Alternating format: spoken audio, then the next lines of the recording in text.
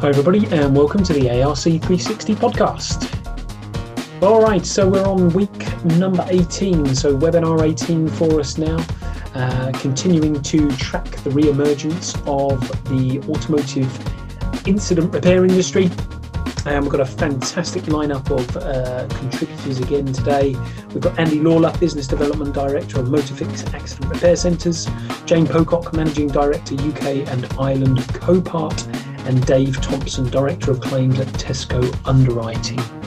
As per usual, huge thank you to our corporate partners and our partners for continuing to support ARC 360's activities.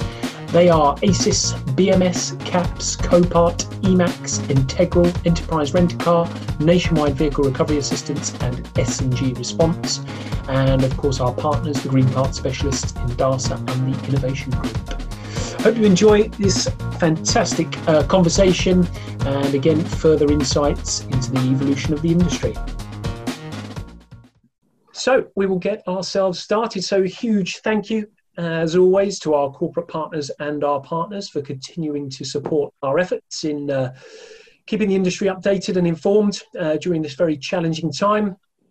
This is webinar 18, so we've obviously tracked things since lockdown, throughout lockdown, and then as we start to re-emerge. So big thank you to ACIS, BMS, CAPS, Copart, Emax, Integral, Enterprise, Nationwide Vehicle Recovery Assistance, S&G Response, and our partners, the Green Part Specialists in DARSA and the Innovation Group. So before every webinar, we like to read our little disclaimer. So the views and opinions expressed during the following webinar are those of the individual contributors and do not necessarily reflect the official policy or position of the contributor's employer, organisation, committee or other group or individual. Please respect any all contributions and we encourage you to join the conversation via the interactive functions available. You would have thought I would have known that off by heart now, having done it for 18 weeks, but I don't. And joining us today, today's panellists, we've got Andy Lawler, Business Development Director at Motorfix Accident Repair Centres. We've got Jane Pocock, Managing Director, UK and Ireland of Copart.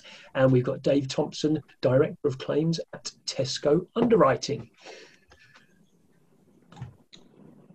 Welcome all. So we'll let you introduce yourselves if we can, and I'll come across to you first, Andy, if I may. So just give us a little bit of an insight. Who is Andy Lawler, for those who don't know, and you know, what's been happening in recent weeks? Okay. Well, firstly, good afternoon, everybody. My name's Andy Lawler. I'm the Business Development Director for Motorfix Group. A bit about the group, for those who don't know us. We're a regionally based accident repair group, predominantly based in the home counties and the southwest. Who do we work for? Our customers are fundamentally blue chip companies, main insurers and fleet management companies. In terms of what we offer, fundamentally we offer regionally based repair solutions for cars and light commercial vehicles. If I was to try and summarise Motorfix for people who don't know us, really, our focus is very much all about the customer journey. And we invest very heavily in that. And yeah, that's hopefully giving you a bit of an oversight of Motorfix, who we are, what we do, and where we operate. Fantastic. Thank you very much, Andy. And Jane, if I can come across to you there. Hi, everyone. I'm Jane Pocock. I'm from Copart UK. We are one of the largest salvage operators in the world, and basically in the UK we've got 16 sites of which we operate, giving us national coverage.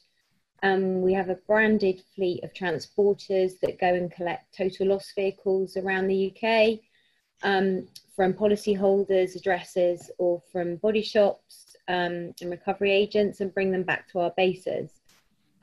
We then put the vehicles into auction and use our digital platforms to realise the best returns for the insurance industry. Super stuff. Now, Jane, I did see recently in a meeting you were doing a C, weren't you? Come on, show us it. C for Copart. I saw that. Yes. Oh, yeah. There we go. Right. I'm glad you can do that. Okay. That was the first test for you. And Dave, if I come across to you in terms of your role within Tesco, and obviously what a little bit in terms of what you've seen in recent weeks. Yeah, good afternoon, everybody. So my role in Tesco is Director of Claims. Just a little bit about Tesco Underwriting. We are direct home and motor insurers for the UK. We are split located in the UK with our head offices in Reigate and our claims centre based up in Newcastle upon Tyne, where I'm based.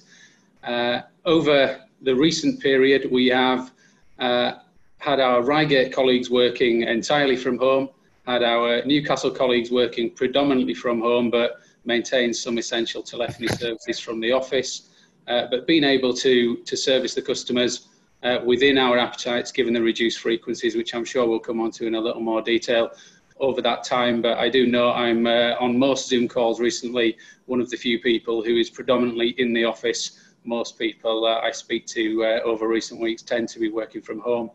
But certainly we've maintained that small office presence to keep the business continuity and service to our customers. Tesco Underwriting as a brand, obviously part of the wider Tesco group.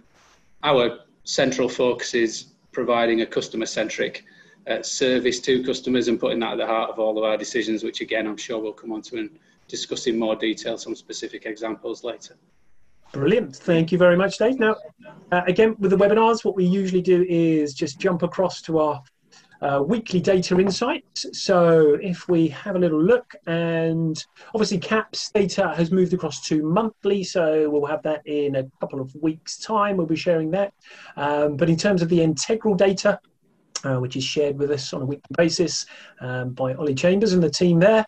So the heat map, again, just some clear sort of and obvious, if you like, regions. The darker the colour, the higher the claims volume counts. And so you can see, if you like, the M1 or motorway corridor linking north to south. There is pretty active at the moment. And overall, we've got -7% decrease week-in-week claims volumes. This is of last week. A 42% increase in month-on-month claims volumes, 7% of the volume coming from new hotspots.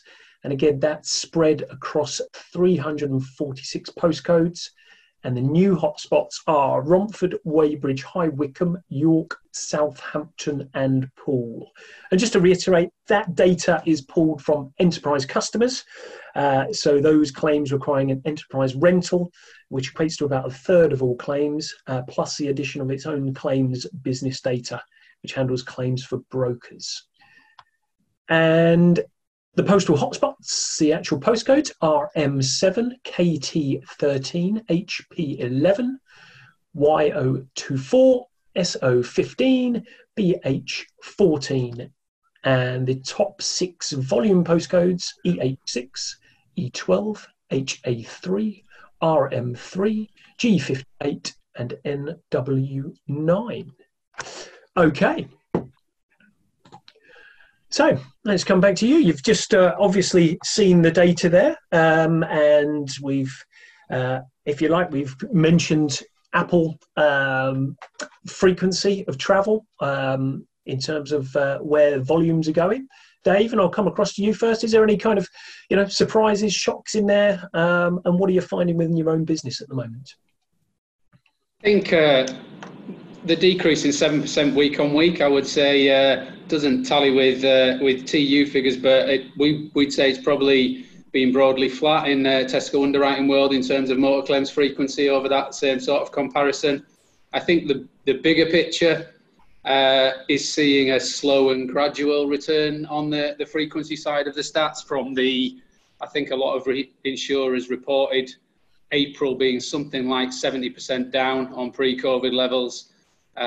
In that world, we've seen that gradually increase month on month since then, but at a fairly slow rate. And these last couple of weeks have not seen significant increases. So I think that probably tells a similar story. I think our expectation going forward is to see that continue. I don't think we're expecting any step change or sharp increases given consumer behaviours and the messages from the government at the moment. But I think that that gradual increase is something that we're planning for in our sort of workforce planning going forward and preparations for the coming months. Okay, fantastic. Andy, I'll come across to you in terms of what you've just seen there and in terms of your own experiences within the business. Yeah, I think, before we went into lockdown, we had a very strong forward diary. Within our business, we saw claims drop to sort of 25% of what would be normal. And I concur with what's been said there. We've seen it gradually grow back up. We're currently tracking at sort of between 60, 67% of what we'd expect to see pre-COVID. So pretty consistent with what Dave's saying. Looking forward, I'd agree. I don't see any real step change in any way, shape or form. Within the business, we're kind of thinking that the market for us into Q4, Q1 is going to be looking at probably 70, at best 75% of pre-COVID claims volumes. And that's kind of where we're centering our planning in the business. Okay. And are you experiencing, fluctuations week on week? Again, referencing obviously the data that we've seen, not necessarily to that degree, but is it a bit stop and start at the moment? Yeah, we always have a strong Monday, and then as you travel through the week, that starts to just taper off.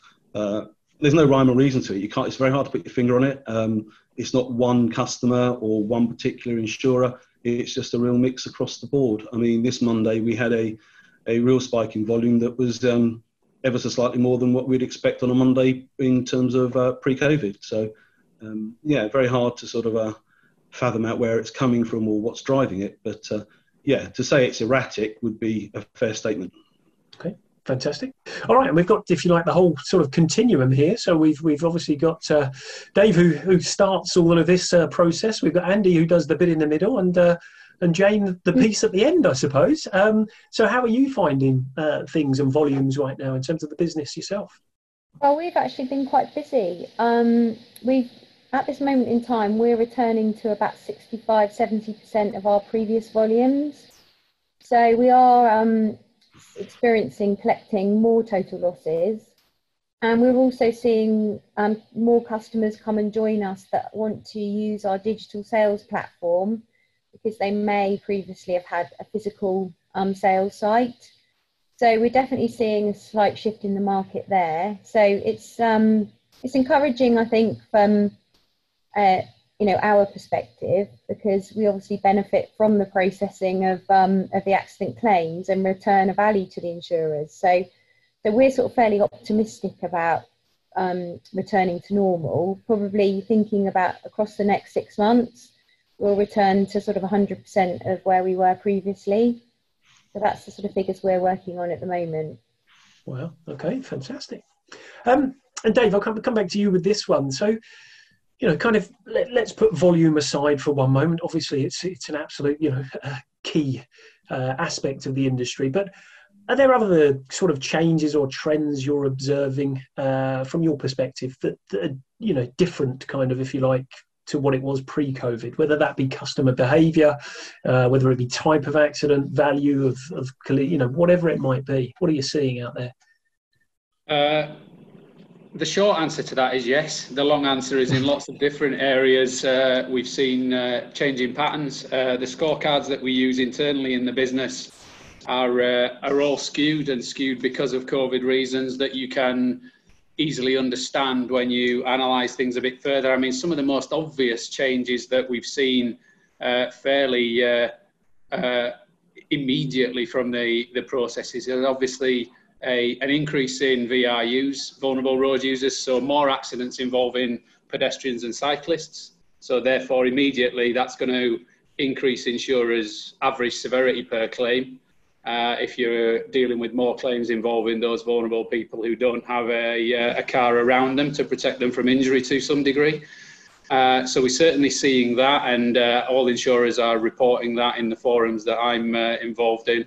And I think, we're seeing probably also a decrease in some of the staged fraud, because there isn't the opportunity with the lack of vehicles on the road for breaking in front of, or there's certainly more risk attaching to being reported as a fraudster in those circumstances, and most definitely a decrease in the sort of fraud where you would have a car full of individuals and 4 or 5 passengers reporting on a single accident. So you see some things that are easily understood and explained. I mean, as I touched on, we're also household insurers. What you've seen in that world is, again, things you would expect. So an increase in accidental damage claims, a decrease in large escape of water and large fire claims.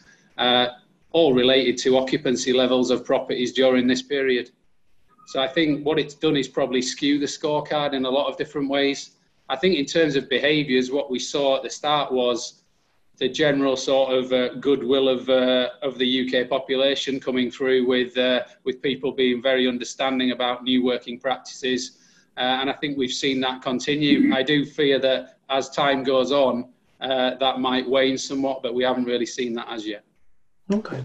And in terms of that, you obviously alluded to the fact that at the moment your two business or headquarters offices are kind of split. Reigate, nobody back in the office yet. Newcastle, a few in. How are you kind of juggling that between the two sites and your employees, really?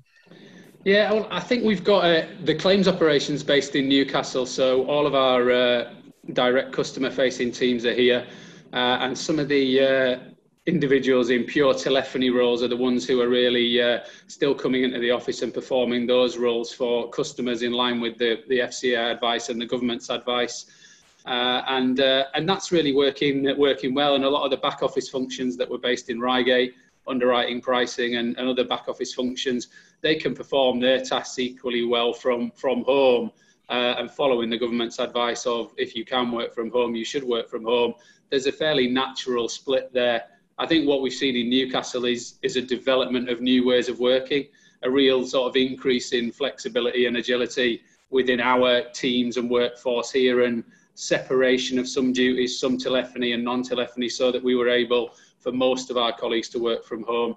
But I think what we found actually is our performance across the piece and our customer service levels have been able to be maintained at a very high level. Actually, the NPS for the COVID period increased over that period. So I think we've been able to hit our key mark of protecting those essential customer services and supporting Tesco customers when they have that hour of need in that sort of traumatic claim circumstance.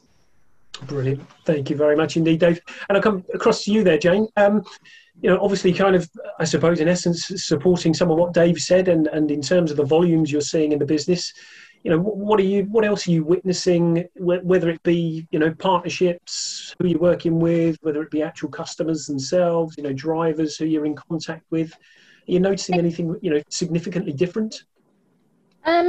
Not so different. I think collaboration's been so much better. I think we've all been a bit more understanding of everybody's challenges.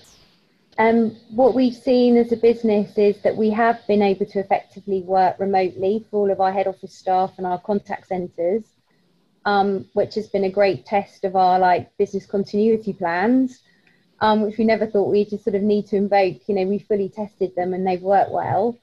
So that's been a real positive. But we're seeing, with the increase of cars on the road, we're seeing more people come to us to buy cars that can be fixed quickly and easily. So since the government said, please don't use public transport, use a car, we're seeing new buyers to our auctions buying cars that can be easily returned to the road, or can still be driven with very minor damage, or people just generally returning back to the tools. So people that have maybe been out of work or are furloughed have turned their hand to repairing cars. And one of the things that we did that was sort of slightly different to normal is we accelerated our delivery offering. So we've always sold cars online and then offered a delivery service, but because people weren't allowed to make non-essential trips to come and buy them from us, we invoked a delivery service. So we've been able to keep people working in the background, and then those vehicles have subsequently come back to us for sale, post repair. So that's something that's definitely accelerated during this time, and something I think will probably continue. So that's been a positive for our industry. Very interesting stuff. And in terms of, obviously, you've kind of mentioned you're the world's largest salvage operation. How's you've been sharing information, across the business as a whole? There've been lots of learnings that you've taken from other markets that Copart's active in. I think in the UK we obviously had a very, very hard lockdown. So we went from sort of 100% to 30% of our volumes very quickly. And I think that was quite a shock to our US parent company, that things could be quite so drastic. And their worst sort of situation was sort of down to 80%, and they're now back at 90%. So they definitely, you know, as we know from watching the news anyway, they haven't had the same kind of rigorous controls that we've had in place. So I think it has varied. Mainland Europe has been not too dissimilar to the UK. So there's been some similarity there. But yeah, definitely Europe's taken a much harder line, and we've noticed that. But the majority of our company business is generated from the US. So, but it's been interesting comparing notes, and some of the things we've done globally is we've created some technology quite quickly that's enabled people to book collection slots for vehicles in sort of slots. So it's enabled us to manage social distancing a lot more accurately and not have our yards too busy at any one time.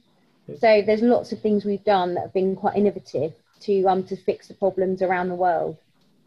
So it's been interesting. Yes, fantastic. As well, maybe just from our side, from the accident repair sector side, we've certainly, a couple of key observations for me is we've seen a huge amount of collaboration between us and our customers. You know, the way our staff have interacted with, our insurance partners and fleet management companies has just been really impressive on both sides. And it really be a good opportunity just to say thank you to that. It'd be, to our insurer partner staff, and take an opportunity to say thank you to our staff as well. That collaboration has just been, really impressive. It would be great to see that continue going forward. I think the other thing that we've seen is, working with reduced staff levels, people have found themselves in job roles that they wouldn't have normally been in, and the ability to adapt and to do those jobs in such difficult times has been, again, a real take-home point for me. And, a bit about today is what do you see going forward in the future? And I think for me, one of the things I want to see in our business is we'll look to have a much more dynamic workforce, not just single-skilled people, but more multi-skilled people. And again, a real take-home point is, if this comes back and we go back to where we were, I think that'll be a real strength for us, a real learning out of what we've gone through in terms of having a, as I say, a much more multi-skilled workforce that's, got this sort of real can-do attitude and can collaborate in such short time frames. So, just to sort of support a couple of those points, just an observation from my side. That's great. And I think, everyone is very, if you like, aware of how quickly everyone has moved during this time. And I think we've probably surprised ourselves in terms of how quickly we can move and how successful that's been. So it's been a real learning curve for everyone. Mm-hmm. Now, coming back to you, Andy, in terms of obviously the Motorfix business, you stayed open throughout the entire pandemic. What, if you like, what have been your learnings from that, first and foremost? And also, you're quite unique in terms of a group. Your geographical spread is quite large for the number of sites that you've got. So what have been your experiences of that, really? How's that either played into your hands and or otherwise, to the detriment of it? I suppose the first point is, we took the decision very early to stay open. We looked at several different scenarios, and really for us, that was the best decision. One of the key drivers in that was to think about our customers and the continuation of the service that we deliver for them. They were still insuring cars, people were still out there. In the early days, there was all that support required for key workers, etc. So one of the key drivers for us to stay open was to ensure that we can continue a continuation of the delivery of service for our customers. Another thing that I looked at, and the business looked at, was, if we were to furlough a site in total, the challenges of bringing that back from being in a mothballed situation are quite onerous. So again, taking that long-term view, those were kind of a couple of the key drivers for us to take that decision to stay open and work through. What other learnings have we had? I think the focusing on how we manage staff levels, resourcing, how we work across the group. If you think about the geographical spread, where we were finding challenges in one area, maybe that's through part supply, we were able to source it through another area. Another big challenge for us was the real spikes in terms of the mix of work, certainly in the Southwest and pretty much across the group. But certainly in the Southwest, we saw a huge amount of heavily damaged cars, a lot of significant increase in write-offs.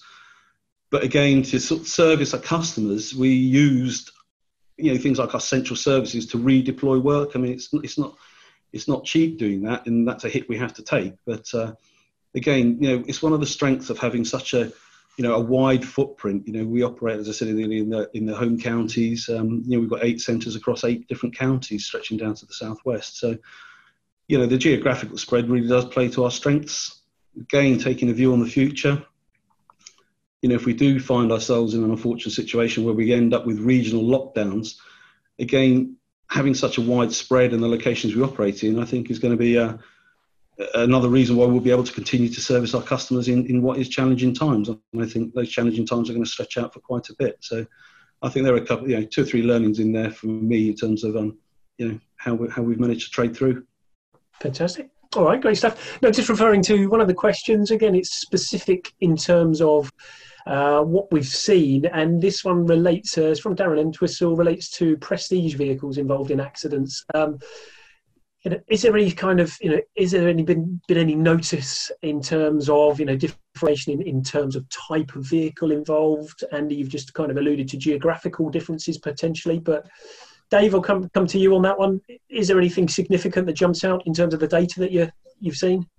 Yeah, there's definitely a movement in the data in our stats, but not significant. I guess there's a caveat to that in that we wouldn't be the biggest insurer of prestige vehicles in the marketplace, not our target market generally. But in terms of, and it would have the same effect in reality, in terms of third-party vehicles that we're dealing with that might be prestige vehicles. I think some of what's said there I recognise, but I wouldn't say it's anything that jumps off the page for us. Yeah. All right, fair enough, no problem.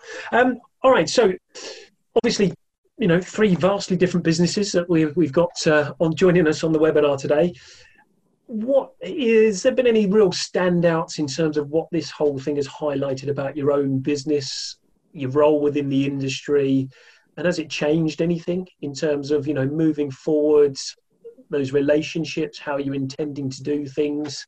This is kind of a little bit of a crystal ball gazing type thing, but, is there anything that real stands out that you could say, yes, Copart now, or Tesco's now, or Motorfix now, has changed in that way? Jane, if I can come to you first on that one. I think firstly, we quickly learned we were an essential service provider, so we quickly reacted to that. Our priority was to look at our staff and protect anyone that was vulnerable, and apply the appropriate shielding to those, and then issue PPE to our staff so that our drivers could carry on collecting and performing to the service standards that we're committed to.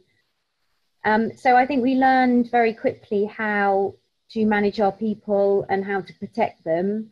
And I was really impressed with how well we've worked together to make that happen, and how caring we've been as an organisation, and also how supportive all of our insurance partners have been, because they knew that we were out there at the front line, and they've done everything they can to support us. So we're really, really grateful for that. And we've always had a digital process and a contactless handling process anyway. So it's been really fortunate that that was all in place for us to utilise it. And again, if we did have a regional lockdown or some contamination in one of our sites, again, we have a fluid workload, so we can just switch postcodes from one site to another. So again, it allows us that flexibility of having kind of a local lockdown. So we knew we were protected in that sense. But I think the one thing that we have learned from this, and is definitely something that we've improved on over the time and will generate in the future, is our digital communication. We've been very much an organisation with a sales force that's gone out to meet and greet people. We're incredibly social, And the one thing that we've done is implemented much more stringent digital communication to our teammates internally, to all of our insurance partners and all of our buyers. So we've had to interact with them because our buyers haven't been allowed inside some of our offices.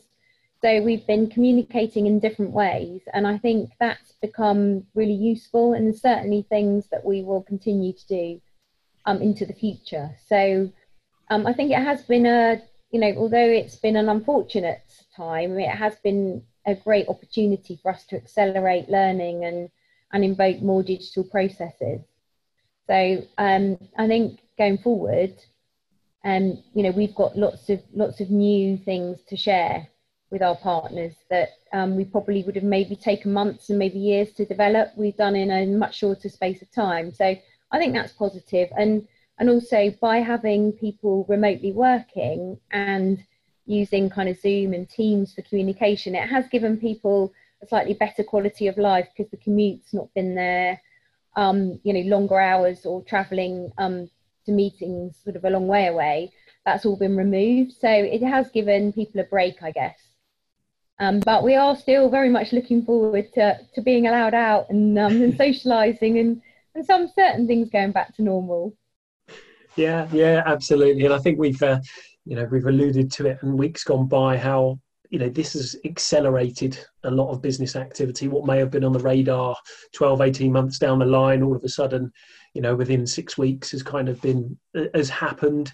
So I think that's certainly a case, and it will be very interesting, as you say, to, when we are allowed, if you like, back to normal, what bits stick, what bits do we take with us, what bits do we leave behind? And I think that's, a journey that everyone's on at the moment. So it's really interesting stuff. Okay, so I hope you're enjoying the conversation to date. Again, some great contributions from Andy, Jane and Dave. And again, continuing to provide, such an insight into the sector from all different perspectives. So we've got the real sort of continuum, if you like, of the industry from the very start right through to the very end in some cases. Huge thank you, as always, to our corporate partners, ASIS, BMS, CAPS, Copart, Emacs, Integral, Enterprise Rent-A-Car, Nationwide Vehicle Recovery Assistance and S&G Response, and to our partners, the Green Part Specialists, Indasa and the Innovation Group. Enjoy the rest of this podcast. And Andy, it's the same question to yourself, really.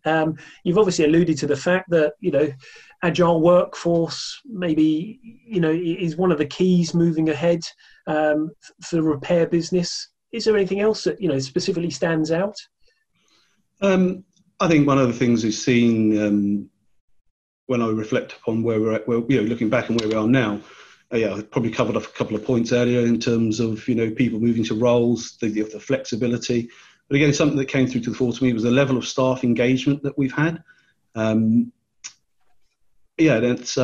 been quite, quite an interesting one. It really makes you, we do value our staff, but it really makes you value them when you can see how they've adapted and, work through this as well. So that staff engagement and that level of staff engagement is something I want to take forward. And again, as I say, I think one of the key things in this for us is the flexibility in the workforce. From a customer's perspective, what have I seen there in terms of change in behaviour? Customers more willing to take up a digital interaction in terms of the journey they go through in terms of having their car repaired with us. So it's quite interesting to hear what Jane was saying in terms of this adoption of technology, the acceptance of it. The circumstances have almost forced it upon you. One of the take-home points for me as well going forward in the future will be the adoption of technology. We'll certainly be making changes to our IT infrastructure. One of the learnings in this, and let me give you an example of that, because that sounds like quite a broad brush statement without anything sitting behind it. But again, when we looked at how we had to operate and adapt our processes, we learned very quickly what our body shop management system could do for us. We knew what it could do for us, obviously, but you get to a point you need it to do some more in such a changing situation. So a real learning in that was I learned very quickly what it couldn't do, and we will be taking, it's made us really focus on that, and we're going to take action on that in terms of probably, changing the system. And again, we'll do that in a time frame that we probably never would have done. You're constantly reviewing your IT infrastructure, the security, the fit for purpose now, the fit for future. So I think that's another point that really sort of brought it home. It's very easy when you're looking at something like that. That's such a significant change in the business and brings a huge amount of, I wouldn't say risk, because lots of people have done it in the past, but you feel the risk. You know what all the pros are, you know what the cons are, you try to work out what the unintended consequences are. And I think in previous times we'd pontificate on it a little bit more than we would. I think now we've got the confidence to make these big changes, because we've had to make big changes, and actually we've still been able to deliver a very good level of service to our customers. Maintain that continuation of service for them. But yeah, so without going around the houses too much, I think it's confidence in making more structural changes in and around the IT thing. I think is something that will be something we'll be doing going forward. Great stuff. Now, Dave, insurers, if you like, are kind of historically known for not being the quickest movers. The hand has been forced of everyone. Has it been a surprise in terms of how quickly you can move? Is that something that's here to stay? And what else have you kind of learnt about yourselves, I suppose? I'd fight back, but I fear you've probably got some strength to your argument. I think, obviously we operate in a highly regulated environment, and therefore risk, compliance and governance can sometimes slow things down. I think what you find in an experience such as this actually is that there are ways that you can move extremely quickly, even within that context, and maintaining your regulatory compliance. And we were able to move unbelievably quickly in those first couple of weeks to protect the colleagues, protect the essential customer services, comply with the government advice on social distancing. And that involved seismic changes in the space of 10 working days within our business, which we were able to manage and maintain compliance and maintain customer service. So to your point, were we surprised that we could do that? I think most insurers were quite surprised at how quickly they were able to move to satisfy the demands that were upon them, both from colleagues and from customers. I think a lot of what Jane and Andy said there resonated with me. I think we've all become experts on Teams and Zoom over this period. And I think that will stand us in good stead going forward, actually, and maybe make us think a little bit harder about that journey up and down to London, to those of us that aren't based in London, and whether that's absolutely necessary and whether we're getting full value for that travel time. I think all of us will reflect on that individually. When I think sort of more forward looking, as you were pointing towards in your question, I think what this will definitely do, I'm not sure it'll change our future plans, but it has undoubtedly accelerated them. Our flexible working policy was smashed to bits in 10 days in terms of what we would do and how we would answer people's desire for more flexibility. So we've obviously had to rethink that sort of criteria. And the colleagues themselves are rethinking what they want, and some it's working for them working from home and some it isn't. And so we're conscious of that. And I think we're going to all have to think very hard about our operating model going forward. I'm sure a lot of businesses now are looking at their location strategy, about their resourcing strategy and how that's going to work going forward. I think for us, that sort of operating model consideration, business model consideration, I think definitely the lens of operational resilience and flexibility has gone probably up the list for everybody as a result of this, as to how do you find a model that keeps you flexible to deal with shocks as significant as this to the system without being in that sort of crisis management phase that most companies were in, having to set up specific teams to deal with the decision-making processes. So I think what this will do, it'll bring higher up the decision chain that consideration around operational resilience, most definitely, and flexibility. And to Andy's earlier point on an individual level on flexibility, I think that idea of all of our colleagues having a broader and deeper skill set rather than focusing in one area is definitely something we're focusing on within Tesco Underwriting. And that's very complementary to the further point regarding digitisation. And I think the other thing that this whole COVID experience will do will undoubtedly accelerate that integration of a digitised portion of your workforce, which needs to be complementary to your working from home population, complementary to your remaining working from office population. How you integrate that, make that work well, optimise productivity, they're huge questions that all insurers will be wrestling with now, and we certainly are, as to what's going to be the best model for us to service the Tesco customers going into the future in this claims environment. But yeah, I think we've definitely accelerated that, bringing in the digitisation, the greater consider of automation, and how we remove those very straightforward tasks from our operation to give our people the time to really give customers great service on the more complex, difficult and technical things. I think we're all moving in that direction. This has accelerated that. Brilliant. Great oversight. Thank you very much indeed, Dave. Now, I just referred back to a question that's come in from Rob Smale. A great question, actually. We've kind of referred to changes in behaviours, changes in partnerships. What things that work providers and or suppliers are doing differently during this period would you like them to continue doing post-COVID, and why? Oh, that's a good question. I'll come to you, Jane, if I may, first.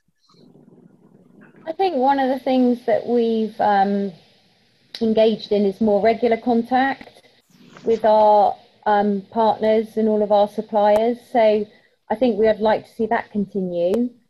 I think in our business, we've always been very data driven. We're digital anyway. So access to all of our information is available 24/7 for all of our partners. So if you like, we've been at the forefront of everything that's kind of required in a pandemic, in terms of we've got a lot of self-service information available.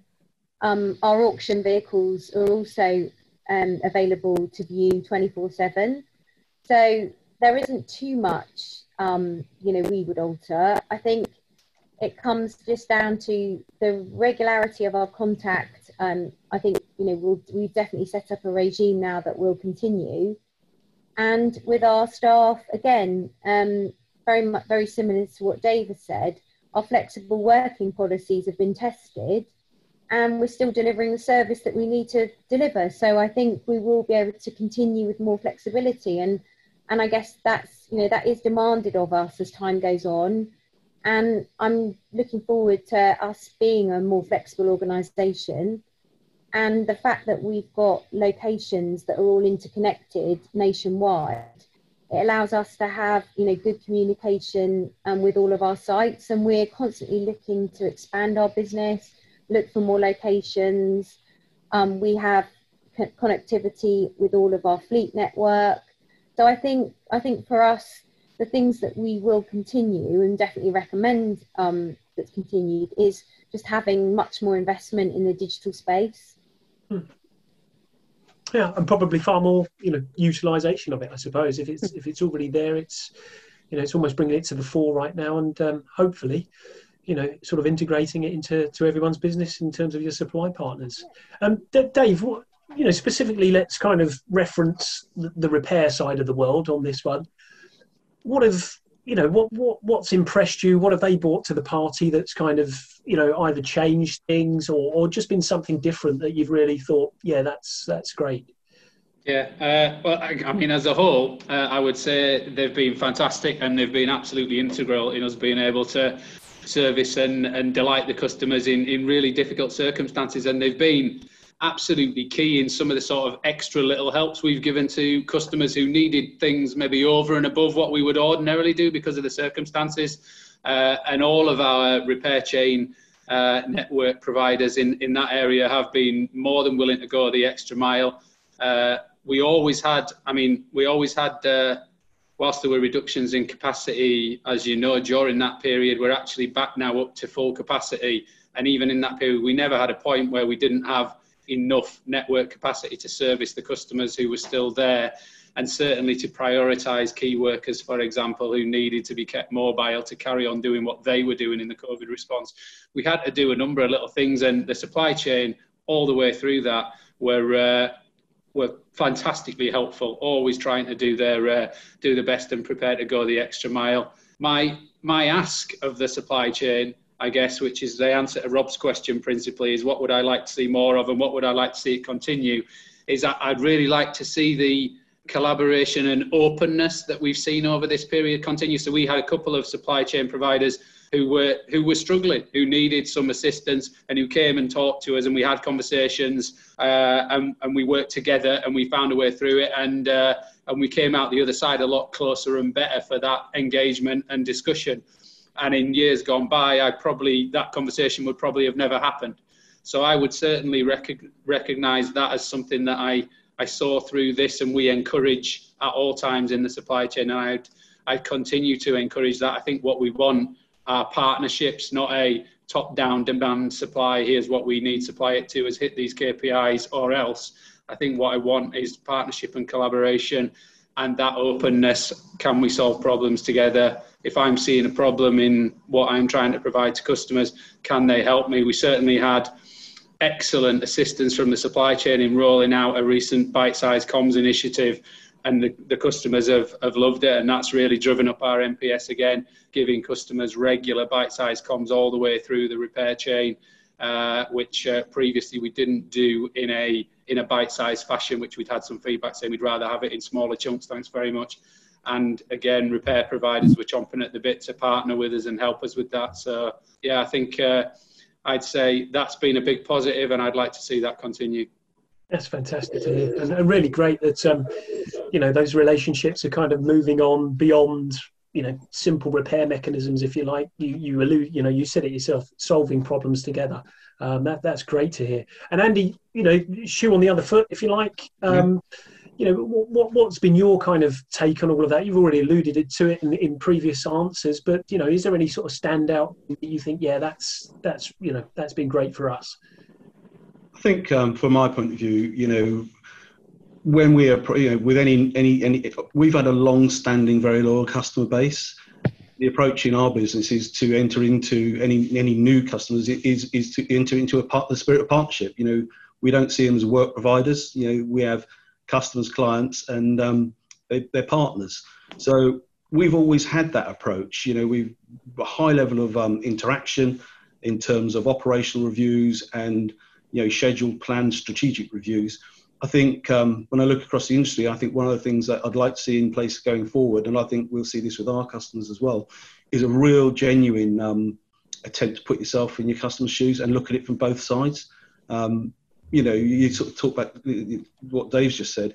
You've seen people really benefit from really trying to understand it from the other side and actually getting that common solution. So I think there'll be an intensification of people, looking at that as a genuinely want to understand your business and how we genuinely work together. Okay, brilliant. All right. Again, just moving the conversation on, it's fantastic. There's loads of questions coming through, which is brilliant today. So hopefully we'll kind of wrap those into some of the subjects that we're going to discuss now. But so as restrictions, start to ease, business support packages are kind of, gradually downscaled. What, are the key challenges respectively now that you are looking at within your own businesses? The human element to this is obviously massive. How do you assess staff well-being? That comes through from Miles Keeble there.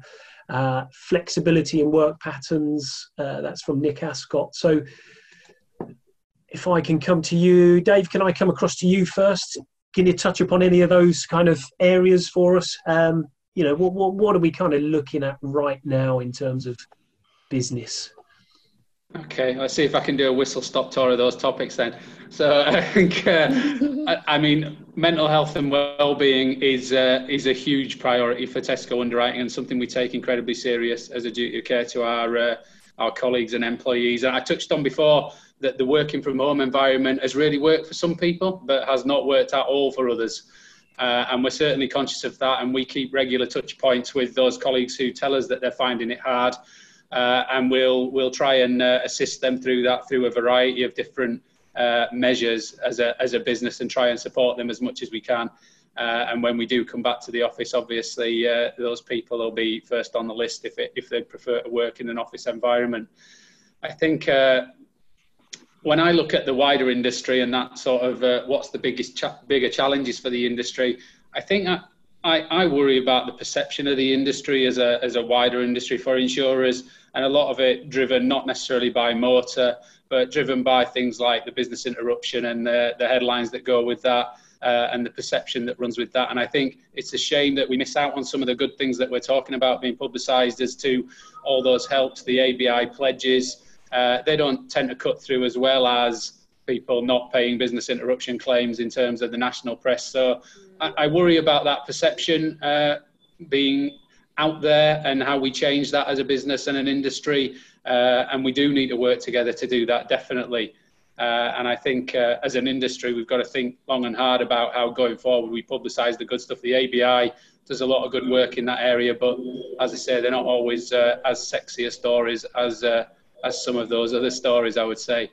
But yeah, I think that would be my main concern as an industry. I think as an individual employer, in terms of providing that flexibility to work from home, which I think was Nick's question, I think is absolutely inevitable that all operations, not just insurers who have large numbers of staff operating in a large office environment, will need to reflect on their flexible working policy in the future. And I'm sure they'll be seeing increased demand from their colleagues for flexible working requests, and that'll need to be considered on a company-wide basis, not on an individual basis. And as I say, I think there's been a big acceleration of flexible working policy as a whole, and it'll need to continually be refreshed through this. I would envisage we will see a significantly more flexible workforce in the future. We will see an integrated workforce between digital, between working from home, between working from office, and you will see people, to answer Nick's question, working in those different out-of-hours times, providing those services to suit their needs. If they're highly productive employees and the only way they can be productive is to work in those hours, then we'd want to work with them to find a way so they can contribute. So yeah, it would make sense for the employee and the employer. Yeah, great stuff. Yeah, absolutely. And Andy, I'll come across to you on that note. You know, from a repairer perspective, bringing the staff back into the business, obviously the rules are changing in terms of around furlough, part-time, contributions as of next month, end of furlough, October kind of thing. Again, how are you managing all of that at the moment? And again, with in terms of what Dave's saying, are we looking at more sort of flexibility, flexible hours, perhaps for the future for repairers? I think really for me, when we've seen the sort of downscaling of the government support packages, that's going to be a massive challenge for the body shop sector, accident repair sector. Motorfix, we're in a very strong financial position. We haven't taken any government loans or support. Lots of others have, and I think that's going to be a massive challenge going forward, certainly as we move into Q4 and Q1 next year. I think that's a real hard one to call, but there's going to be a lot of difficulty within the accident repair sector once those packages start to get withdrawn. Mm-hmm. All right. Okay. Right. A few more minutes. Jane, if you like, what's the key business focus for you, for Copart, for the organisation, for arguably your sector as a whole, if you like? What's the kind of, where you're really looking, where your sight's set within the next couple of weeks? Is it that return in volume? Is it looking at how you do things differently? Is it bringing more people back in from furlough? How's that looking for you right now? So, well, as an organisation, we haven't sort of gone through the furlough process. We've, and as Andy alluded to, we're also a very sort of cash-rich company, so we haven't had to loan against our business to continue. So that's been really positive for us. I think we will continue with some of the flexible working where we can, certainly in our contact centre areas. I think we'll look to extend our operating hours so that we can continue with offering more flexibility. Some of the things we are looking at doing is changing some of the timetable for our auctions. So we might run some in the evening, we might run some at the weekends. So things that are different to what we've done normally. We've survey monkeyed our business partners during this period to get their feedback on how we've operated. We've surveyed our staff and we've surveyed our members. So we've got a lot of intelligence now that we can work with. So we will be making some changes, but on a positive side, for the insurance partners, I've seen a reduction in sort of claims and total loss cases during this period, which has been kind of fortunate for them in one sense. We've seen a very much an uptick in the returns of salvage, probably the highest auction returns that we've ever seen. So I think that's very positive for our industry. And also there's a keen interest in the people that buy the vehicles from us. Very much look to use the Green Parts network for repair. So that's a positive step as well in terms of recycling. So I think, we've actually potentially going to come out of this in a very strong position, I think, which is, it sort of is a difficult thing to say really when a lot of organisations are experiencing a lot of difficulty. We're one of the ones that does have a good experience in a downturn market or in a recession. So I think it's something that, we're just looking at and observing on a week by week basis at the moment. Okay, brilliant, great stuff. Andy, you're kind of, if you like, what are the key timelines or defining moments that you're looking at currently within the business? For me, I suppose in the short term, staff and customer welfare, we're going to keep a really tight rein on all of the measures that we've put in place across the group. I suppose the second point for me would be around continued focus on, really positive, high quality repairs and positive outcomes for our customers. In terms of timelines, we need to get out of this pandemic. You then move to how does society start to behave again as it did previously, and I think they're the first two for me. And once society goes back to operating and interacting how it did, that will then really kind of define what the future looks like. So in terms of being able to predict how the market's going to function, and in terms of claims volumes and the softer side of things, how people interact with each other. So for me, they're the kind of three key points to look at in terms of stepping through the next few months. Okay, brilliant. Dave, very briefly, just to finish off, your next week or two, where your sights set? I guess, I'm looking at this in sort of, if you like, three different time lenses. So we need to secure the current delivery that we've got, both continuity of service and making sure we look after colleagues through this process. We need to accelerate the recovery, which I think is going to be probably more complex and challenging for all of us coming out of this than it was coming into it, given the longer tail nature of it. But we need to accelerate that and land that correctly. And for the medium to longer term, obviously the planning is more about, as I touched on before, operating model, operational resilience, flexibility of workforce, and analysing changing customer demands and customer needs over that period and seeing how that impacts our operating model as well. Brilliant. All right. Wonderful stuff. Thank you very much indeed. Now, those listening in, we have got some questions still in the box. So what we'll do is I will catch up with the three panelists after the session today and see if we can get some responses there and get those posted up on the ILC website. Leave us a message in the chat room. Let us know what you thought of today's session. A huge thank you to Andy, Jane and Dave for your contributions today. Thank you very much for taking time out of the busy diary. I know it's a million and one things and plates spinning at the moment, but really appreciate that. Obviously, again, huge thank you to our corporate partners and our partners for continuing to support these webinars. We'll be back again next week. This webinar will go live, recording will go live first thing tomorrow morning. It will also be reproduced as a podcast. So for those who need to get time away from the screen, you can listen to it on the go instead. So thanks once again, Andy, Jane and Dave. And thank you everyone for joining us. We'll catch up all with you soon. Take care. Thank you. Bye. Okay, and there we have it. Another fantastic insight from across the industry.